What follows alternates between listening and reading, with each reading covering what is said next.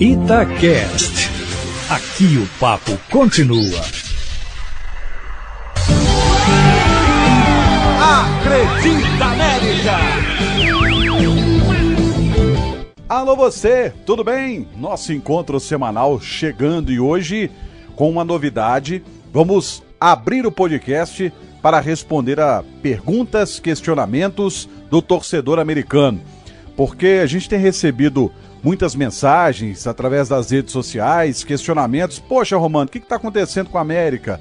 Por que o América está demorando a reforçar tanto o seu elenco? O clube empresa vai sair ou não vai? O que está faltando? O América não vai ao mercado sul-americano, já que tem dificuldades no mercado nacional. Então, nós abrimos este podcast especial desta semana do Acredita América para responder a perguntas do torcedor americano e tentar responder, ou pelo menos chegar a um denominador comum, ou até mesmo criar um novo questionamento, por que não? Estamos dentro de uma democracia, para saber e tentar diagnosticar o que está acontecendo com o Coelho. Então, a partir de agora, vou responder a perguntas do torcedor americano aqui no nosso Acredita América. Tudo bom, Romano? Aqui é o Gustavo Lana, do bairro Padre Eustáquio. Bom, eu queria saber se o América vai tentar algumas contratações de mais renome ou vai focar mais em apostas? E também, se o América está interessado em algum goleiro para assumir a titularidade ou vai com o Cavicchioli mesmo? Um abraço. Ô Gustavo, prazer tê-lo aqui no Acredita América. Olha, o América está com muitas dificuldades de contratar reforços de peso. Até acredito que são muitas apostas para um clube que não pode ter tantas apostas assim. Eu até brinco que o América é uma verdadeira Las Vegas, né? Muita aposta. E existe uma discrepância muito grande dentro do discurso oficial do América para a realidade. Eu sempre ouvi o seguinte, que o América é um clube de menor poderio financeiro e que não pode fazer apostas, mas sempre faz apostas. E o resultado dessas apostas são mais negativos do que positivos, e olha que completo no próximo ano 10 anos, com muito orgulho, de cobertura diária do América Futebol Clube na Rádio Itatiaia. E vejo essa discrepância, esse discurso repetido. O América não pode fazer tantas apostas. É um clube que não tem um poderio financeiro, porque tem clube grande que se fizer uma aposta errada, ele tem dinheiro suficiente para chegar lá e contratar um jogador para resolver. Mas o América sempre contrata apostas. Se a gente pegar o atual elenco americano, o Luiz Fernando, que chegou, e vamos falar a verdade, ele veio de contrapeso do Nazário e do Ribamar, porque pertence ali à mesma turma. Ele é uma aposta. O jogador ainda não está à disposição do treinador porque passou por uma cirurgia grave no joelho e vai ser aos poucos voltando, sendo reavaliado. Ou seja, o América, neste momento, vai ser utilizado como recuperação, como um agente recuperador desse jogador. Quer ver outra aposta? O Iansassi. O Iansassi é uma aposta porque ele ainda não vingou no futebol. Ele jogou no Coritiba, não vingou, jogou no Vasco, não vingou. É uma aposta. Então você já tem duas apostas no seu elenco e que chegaram recentemente. E você tem outras apostas, por exemplo, o Joseph é uma aposta. Está sendo improvisado na lateral e é o melhor lugar que ele está jogando até agora. Mas ele também é uma aposta. E o América faz muitas apostas. E tá na hora de chegar aquele cacique, né? Infelizmente, neste momento, Gustavo, eu não vejo o América buscando aquele jogador para chegar, vestir a camisa e tomar conta da sua posição. Sinceramente, eu não vejo. Quanto a goleiro, o América vai ao mercado buscar um goleiro, sim. Perdeu a chance aí de contratar alguns jogadores. Eu, por exemplo, teria contratado o Jean, que disputou o Campeonato Brasileiro na temporada passada pelo Atlético Goianiense. Pertence ao São Paulo, foi emprestado ao Cerro Porteño do Paraguai. Eu teria contratado o jogador, mas fora do campo, deu um zum. Ele agrediu a esposa dele. Agrediu, pagou por isso, tá pagando na justiça também por isso. Agora, a informação que a gente tem que foi exemplar como profissional no Atlético Goianiense. Então, o América perdeu a oportunidade de contratar um goleiro sim, viu, Gustavo? Fala, Romano. Aqui é o Lucas Prates, do bairro Serra. É de conhecimento, né, Romano, de muitas pessoas, que o Atlético Paranaense, até por não querer pagar os exorbitantes salários, né, que os treinadores mais medalhões cobram, ele tem um padrão de jogo do Atlético Paranaense que é trabalhado, né, desde as categorias de base e que é exercido também pelo time principal do Atlético Paranaense. E aí, quando eles têm que buscar um treinador, o treinador, lógico, com a metodologia dele, mas ele tem que se adequar ao plano de jogo do clube. E aí fica mais fácil até para você buscar e encurtar os erros. Você acha que é possível o América ter um padrão de jogo definido desde as categorias de base que necessariamente fosse explorado até o profissional? Obrigado. Ô Lucas, prazer tê-lo aqui no Acredita América. Acredito piamente nisso.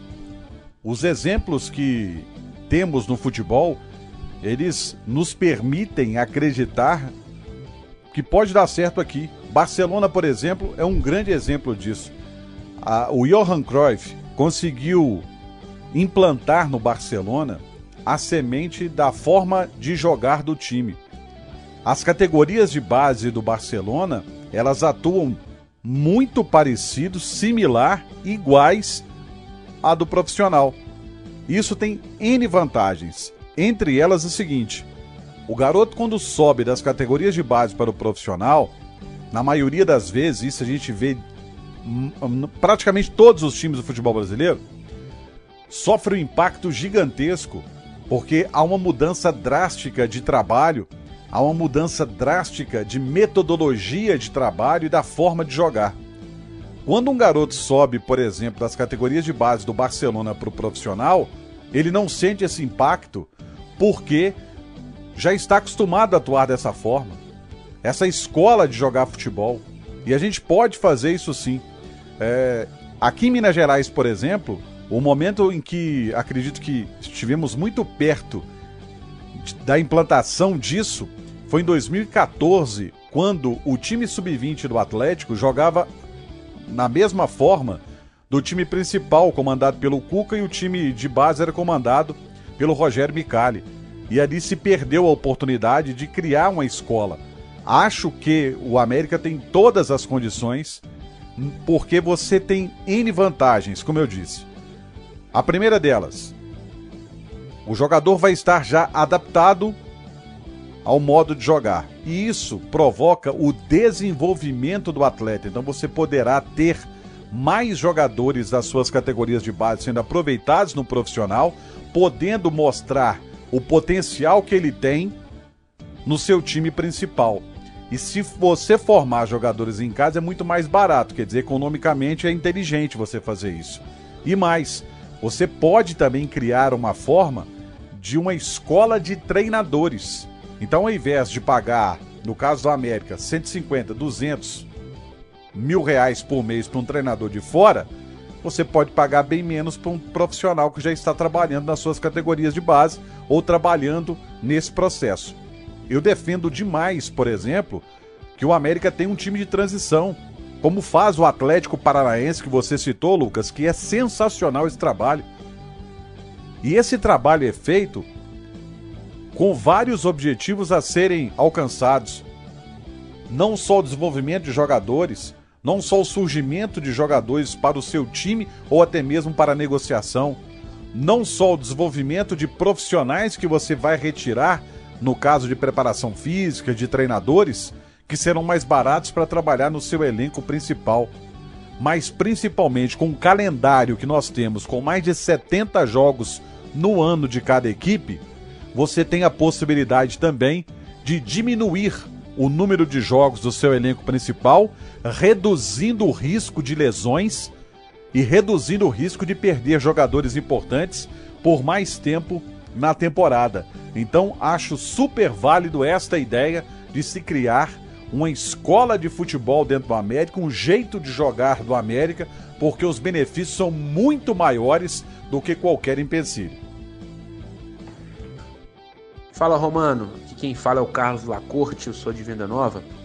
Eu queria saber de você, cara, sobre o mercado sul-americano, porque o América ele não busca esse mercado. Eu acompanho, né, o futebol aí, sul-americano há mais de 32 anos, e eu vejo todos os outros clubes no Brasil, né, buscando jogadores sul-americanos, e o América não busca. Eu queria entender isso aí, saber por qual motivo, né, o América não faz essa busca, porque tanto de jogador quanto de treinador. Eu vejo o Santos, né, que já buscou aí aquele Roland, eu já vi não só o Palmeiras, o Inter, o Grêmio já buscou também outros, o Flamengo já buscou também. Então, assim, você acha que qual que é o problema do América de não buscar esse mercado, ô Romano? Fala, Carlos, tudo bem? Olha só, a falácia, porque é uma falácia tão grande, dizer o seguinte: mas o América não tem uma expertise no mercado sul-americano. Mas você vai esperar ter expertise quando? Quando é que você vai ter, então, ser especialista em mercado sul-americano se não contrata um? Vai cair do céu essa expertise e a partir do momento uma varinha mágica, Harry Potter lá com a varinha dele lá e vai falar, né, sei lá, salamim bim bim, abracadabra lá, e aí a partir daí você vai ser o cara no mercado sul-americano? Se não der o primeiro passo, você não vai ter essa expertise. E está provado por A mais B que o mercado brasileiro está inflacionado. Culpa de dirigentes sem nenhum tipo de responsabilidade que inflacionaram os salários de jogadores meia boca. E hoje, para você contratar no futebol brasileiro, é um absurdo. Tem jogador aí que vale 100, tá ganhando 300. A gente está cheio de exemplos aí. Então o que isso passa a fazer? Os clubes estão fazendo? Buscando o mercado sul-americano. Você citou os clubes do Sul, que já tem uma tradição por estar ali próximo, mas essa busca por jogadores estrangeiros subiu. Então você tem hoje o Atlético buscando muito jogador na Argentina, principalmente. O Cruzeiro passou um tempo também buscando jogadores no mercado sul-americano e é mais barato. O maior exemplo de buscar jogador barato e vender caro e preparar o jogador para outro mercado está na Liga Norte-Americana. Sensacional o planejamento, a visão que eles têm para poder chamar a atenção da Liga Principal de Futebol. Eles passaram alguns anos contratando medalhões. Então Beckham jogou, Kaká, Ibrahimovic, Davi Villa, Giovinco, entre outros. Esse foi um período de puxar os holofotes, principalmente no mercado europeu, para o futebol americano. Agora, eles estão buscando na fonte na América do Sul. Jogadores sub-18, sub-19, 20, estão buscando jogadores nesse perfil para trabalhar esses jogadores visando o mercado europeu. O futebol americano vai exportar jogadores para o mercado europeu. E a gente tem até um exemplo aqui, ó, no nosso quintal. O Savarino, ele foi retirado, entre aspas, né? Buscaram ele na Venezuela muito mais cedo, muito mais jovem, foi para os Estados Unidos e o Atlético contratou. Então, o que os americanos estão fazendo, os norte-americanos estão fazendo, é possível, é viável, e eu não entendo até hoje o porquê do América não buscar. Tudo bem, concordo que o América, quando foi, só trouxe baba. O América só contratou jogador que não queria nada com a dureza, vamos ser francos. Por exemplo, Sebastião Ciorilli em 2012, no ano do centenário. Ninguém ouviu falar, não sabe de onde surgiu, sabe, tirar debaixo do sovaco. Aí depois veio Eisner Loboa. Chegou aqui, não fez nada. Foi raiva em 2016. Aí depois disso, trouxeram Fábio Cabadeiro. Coitado do menino, mais perdido que segue em tiroteio, mais perdido que o padre do balão. E para finalizar, trouxeram aquele meia que, uruguaio, que também não queria nada com a dureza, que era do Atlético Paranaense, que tá doido para se livrar dele. Então, foi errado? Foi. Mas por que foi errado? Existe uma análise sobre esses jogadores? Existe um acompanhamento sobre esses jogadores? Não. Aí vem com um papo de expertise. Não, porque nós não temos a expertise para buscar. Se não tentar, meu amigo, não tem expertise nenhuma. Cair do céu é que não vai. Romano, tudo bem? É Brendo aqui do bairro Sapucaias, Contagem. Romano, eu gostaria de saber aí do América sobre essa situação do clube empresa, que está tudo um pouco meio sem explicação, sobre principalmente as questões das auditorias externas, né? O América vai buscar um investidor de mercado, sendo que ele ainda não é auditado por uma empresa de Big Four, né? As grandes empresas que fazem auditoria. É essencial, até mesmo para o conselho, né? Na minha opinião, ter uma auditoria já independente, não somente aquela que certifica o clube hoje, como já ocorre isso. Como que vai ficar o América nessa situação do clube empresa e as auditorias que têm maior peso, de preferência uma Big Four? Pois eu acredito que o investidor somente vai chegar com dinheiro se de fato ele vê 100% da lisura nos processos financeiros e contábeis do clube. Um abraço. Ô Brendo, tudo bem? Eu acredito que uma coisa está ligada à outra. O processo, né, o projeto, apesar de 99% estar pronto, eu acredito nisso, não sou muito ligado ao processo do América todo de transformação de clube em empresa, mas eu sei que a captação, né, a tentativa de captação já está no mercado, e aí a gente tem que dar um atenuante de que a pandemia da Covid-19 retraiu muita coisa, mas eu acredito, Brendo, que uma coisa está ligada à outra, porque ninguém vai investir dinheiro se não tiver uma auditoria. Então, esse possível investidor, ele vai exigir uma auditoria. E aí vem uma auditoria externa, e se for um dinheiro lá de fora, vem uma Big Four, como você mesmo disse. Eu acredito muito nisso, que tudo isso será possível a partir do momento em que forem contratados, que forem já feitos os contatos para contratação ou para esse acordo, né? Esse investidor vai exigir essa Big Four. O problema está justamente no investidor, porque existe uma diferença muito grande entre o modelo proposto pelo América e o modelo, por exemplo, proposto pelo futebol europeu. É bom a gente diferenciar. Ouvi muito assim, mas o pessoal do City Group, que é dono do Manchester City, poderia investir no América. Poderia, mas para investir no América, eles querem o clube para eles. O Bolívar, que fez um jogo-treino contra o América antes do início do Mineiro, ele é um clube do City Group, que mudou até as cores, o time agora é azul claro. O América não permite isso, o projeto mantém toda a estrutura visual, mantém toda a história. O América quer um parceiro e não um investidor. O América quer um parceiro. E para encontrar um parceiro vai ser mais difícil. Então vai ter que ser um trabalho de captação. E esse parceiro, para chegar, dentro dessas condições, dessas condicionantes que existe no projeto do América, ele vai exigir com certeza o surgimento aí de uma auditoria externa, de uma Big Four, como você disse, porque ninguém também está rasgando dinheiro, né?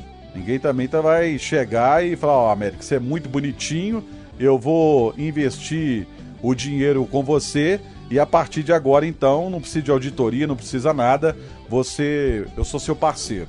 Eu não acredito muito nisso, não. Eu acredito que essa auditoria vai ser exigida sim, viu? Grande Romano, primeiramente aí, parabéns pelo seu podcast. Que quem fala é o João, do Glória, BH. Queria te perguntar se o América não deveria se abdicar um pouco do Mineiro e focar mais na qualificação do grupo e nos treinamentos para permanecer na Série A. Um abraço aí, novamente parabéns. Vai, Coelhão.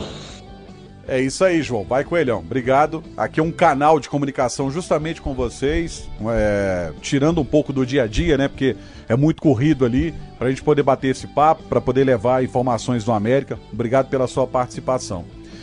Eu acredito que o planejamento foi errado nesse início do ano. Isso é minha visão. Por quê? Inicialmente o América ia entrar com um time alternativo, os titulares iam entrar aos poucos e tudo mais. Aí, depois de um trabalho naquela pré-temporada que observaram que os jogadores que estavam treinando não tinham tanta capacidade assim de começar o estadual, mudaram o planejamento.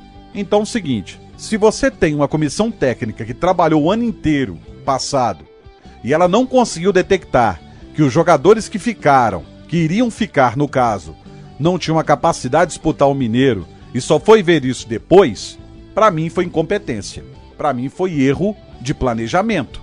Então já começa errado por aí. Eu sou muito a favor, e falei isso anteriormente numa das respostas, de se criar um time para disputar o campeonato estadual e você guarda o seu time principal para disputar a competição, no caso o Campeonato Brasileiro da Série A, especialmente neste momento de exceção que estamos vivendo. Nós tivemos uma temporada que terminou num domingo, ou na verdade numa quinta-feira, e no domingo já se começou o campeonato estadual. Você não teve nem tempo de dar férias para os jogadores. E isso é de fundamental importância, porque primeiro o jogador não é máquina. Segundo, o nível de exigência de treinamentos é muito alto. Todos os especialistas, ou a maioria deles, concordam que você tem que deixar pelo menos 30 dias o seu jogador descansando e mais 30 de pré-temporada para ter um elenco homogêneo fisicamente e evitar lesões. A prova disso é o Felipe Azevedo, que ainda não conseguiu estrear com a camisa do América. Não é mais um jogador jovem, é um jogador que já tem um histórico de lesão e se lesionou em plena pré-temporada. A musculatura não descansou. Então eu sou super a favor de você criar um time de transição, mas esse time de transição tem que ser criado, por exemplo, no caso, no ano passado, quando você, por exemplo, não relacionava Lohan para jogar, não relacionava outros jogadores para poder atuar, Marcelo Toscano pouco era acionado. São jogadores que deveriam estar treinando nesse time de transição e disputar o campeonato estadual. Por isso que eu bato palmas pro Atlético Paranaense nesse quesito, porque ele já detectou há no mínimo 5 anos atrás, se você colocar o seu time de transição para jogar, você vai dar oportunidade de mostrar, né, de jogadores mostrar o seu valor pro seu time principal e descansa seu elenco principal. Então, para mim, teve um erro sim de planejamento e agora o América tá na encruzilhada, porque tem Copa do Brasil, Campeonato Estadual, o time vem de 3 jogos sem vencer e poderia ganhar um fôlego no final se já tivesse cravado a sua vaga na semifinal e dar um descanso para a rapaziada. Agora vai ter que conviver com esse excesso de jogos aí em cima de uma Série A do Brasileiro. Fala, Romano, aqui é o Lucas do bairro Pompeia. Então, a gente tá vendo esse ano que o América tá bem inferior ao time do ano passado, não tá conseguindo ser competitivo. E o time do ano passado já era um time com limitações, por mais que bateu de frente com alguns clubes da Série A. Então, eu queria saber se o sinal de alerta tá ligado na diretoria, porque todos os torcedores estão preocupados, né, com essa situação, né, até com uma certa apatia da diretoria em arriscar novos nomes. Fala, Lucas do Pompeia. Obrigado também pela sua participação aqui no Acredita América. Essa inércia que você perguntou, ela me deixa muito preocupado de achar que tudo tá muito bom. Porque existe uma máxima no futebol, o seguinte: nem tudo está tão bom e nem tudo está tão ruim. Aquela visão do copo meio cheio e meio vazio que a gente tem que ter para poder fazer essa análise. Acho um perfil de contratações muito de time de baixo mesmo, assim, da Série A, quase Série B, sabe? E essa, a sensação que passa, é muita aposta, é muito acreditar no poder de recuperação do futebol, de jogadores e tudo mais. Sem contar que a análise feita, que a gente faz do elenco do América é o seguinte: é um elenco envelhecido. Os principais nomes do América são jogadores envelhecidos. E ainda perdeu peças importantíssimas dentro daquele esquema. A saída do Messias deixou uma lacuna gigantesca, não só dentro como fora de campo, porque ele era um dos líderes desse elenco americano. E o time sentiu. Por mais que o Bauerman seja um baita de um zagueiro, e acredito até, na minha modesta opinião, que ele poderia ter um outro companheiro de zaga, mas o Messias deixou uma lacuna. Aí você tem outra situação, que é a situação do Ademir, por exemplo. Todo esse imbróglio da falta de tato, de sensibilidade, de resolver essa situação da diretoria, que ao invés de resolver tudo isso, começou a falar pelos cotovelos aos quatro ventos e só colocou mais lenha na fogueira. E aí já conversei isso com amigos. Estamos sentindo falta do Paulo Brax, o quanto o Brax era bombeiro apagando incêndio internamente caladinho ali. E a gente está sentindo falta disso. Então, me preocupa essa inércia de achar que está tudo ok, com o time vindo de 3 jogos sem vencer e com mudanças táticas preocupantes que não, sabe? Mudanças táticas preocupantes que não deram certo. Então é preocupante, sim, e principalmente esse momento em que a diretoria está calada. Espero, torço fervorosamente para que esse silêncio possa estar só para fora dos portões do CT Lana Drummond, que internamente as cobranças possam acontecer, antes que seja tarde demais. Pedro Pacheco, do bairro União. Romano, a gente está vendo aí o América contratando alguns jogadores para essa Série A, alguns jogadores que estão em declínio, tanto físico como na parte técnica, jogadores que não vinham sendo titulares em seus times e estão chegando sem condição de jogo aqui também. Eu queria saber o que você acha do nível das contratações, o que você acha que o América precisa melhorar aí para ter uma qualidade maior na Série A, e se você acha que essas contratações estão sendo feitas com critério e contratações pontuais, ou se o América está repetindo os erros dos anos anteriores. Ô Pedro, beleza? Bacana ter você aqui também no Acredita América. Eu vejo muito prateleira de baixo essas contratações do América. Você tem alguns jogadores ali que você possa, por exemplo, pensar, apesar da idade alta do Juninho Valoura, eu acredito que ele vai ajudar muito, é um jogador com experiência de Série A do Campeonato Brasileiro, isso é fundamental. Mas, por exemplo, não vejo o Bruno Nazário como uma boa contratação, mas parou por aí. Ribamar é uma aposta, é um atacante que tem pouquíssimos gols na carreira, não é nem temporada não, é na carreira. Eu até falei com uma pessoa dentro do América recentemente, falou, ele é uma aposta. A pessoa, não, que isso, Romano, não sei o quê. É uma aposta, os números mostram isso. Os números mostram que ele é uma aposta. O Ribamar é uma aposta do América, é mais uma aposta. Luiz Fernando é mais uma aposta. Ramon, que chegou agora, mais uma aposta. Um jogador de 23 anos, que jogou no Vila Nova, fez um bom papel, não conseguiu jogar no Bahia, chega como uma aposta pro América. Essa é a grande verdade. Leandro Carvalho é outra aposta. O América apostando em um jogador para dar certo. Mas não chegou aquele jogador para assumir, vestir a camisa titular e comandar a sua posição, tomar conta da posição. Essa posição é minha, eu cheguei aqui para poder jogar.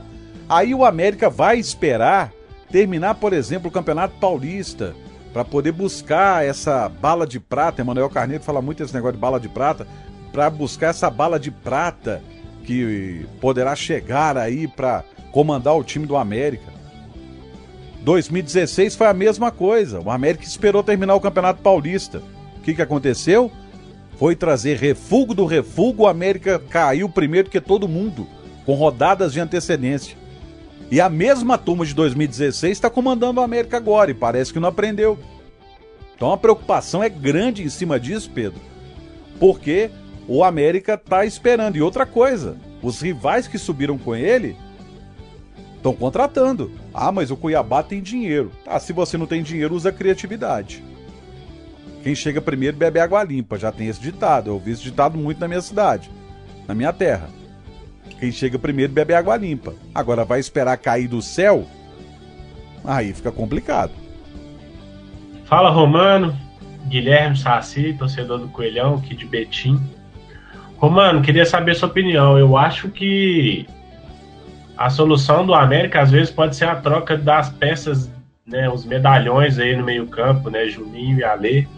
Principalmente agora que o Lisca deslocou o Juninho para a ponta direita. Eu acho que a troca dessas duas peças, né, encaixando aí das novas contratações, pode ser um dos caminhos aí para mudar o estilo pragmático que o América tem apresentado durante a temporada. O que você acha?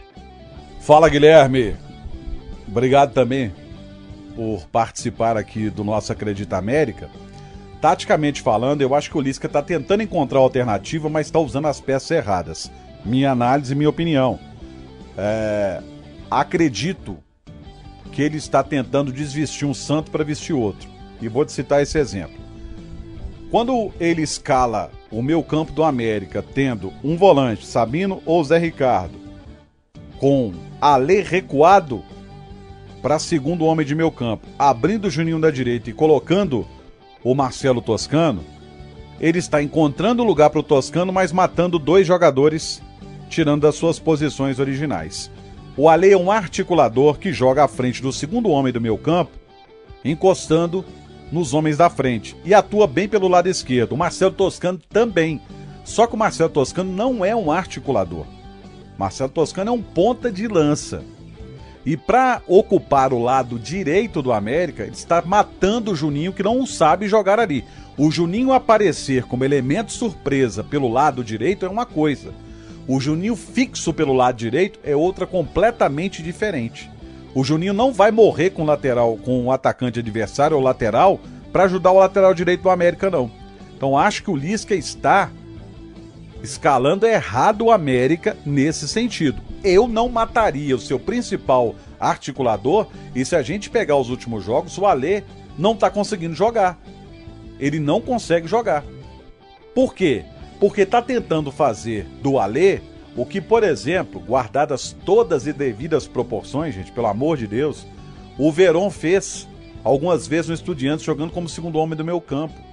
Mas o time dava a ele a oportunidade de poder chegar, tocar, fazer tabelas e tudo mais. O América não.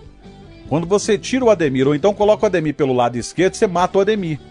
O Ademir joga pelo lado direito invertido. Você poderia colocar o Bruno Nazário por ali? Com certeza. Mas sem matar o que o América anda fazendo. Ah, mas quem pode cair pela esquerda? Um jogador que não vá conflitar e ocupar o espaço do Alê, por exemplo. Então acho que neste momento o Lisca deveria rever essa ideia de mudança tática do time com as peças que ele está colocando em campo, viu, Guilherme? Fala, Romano, beleza? Aqui é o Rafael Hassan, do bairro de Santa Branca. Eu queria saber de você, para esse ano, para essa temporada de 2021, o que você acha que o América deve ter como foco?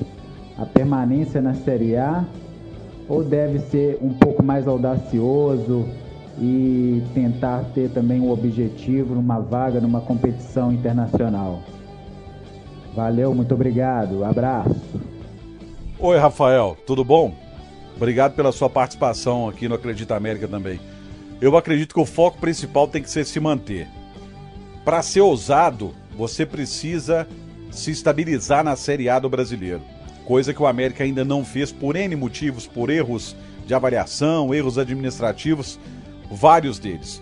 Mas o principal é se manter na Série A do Campeonato Brasileiro. E eu explico por quê.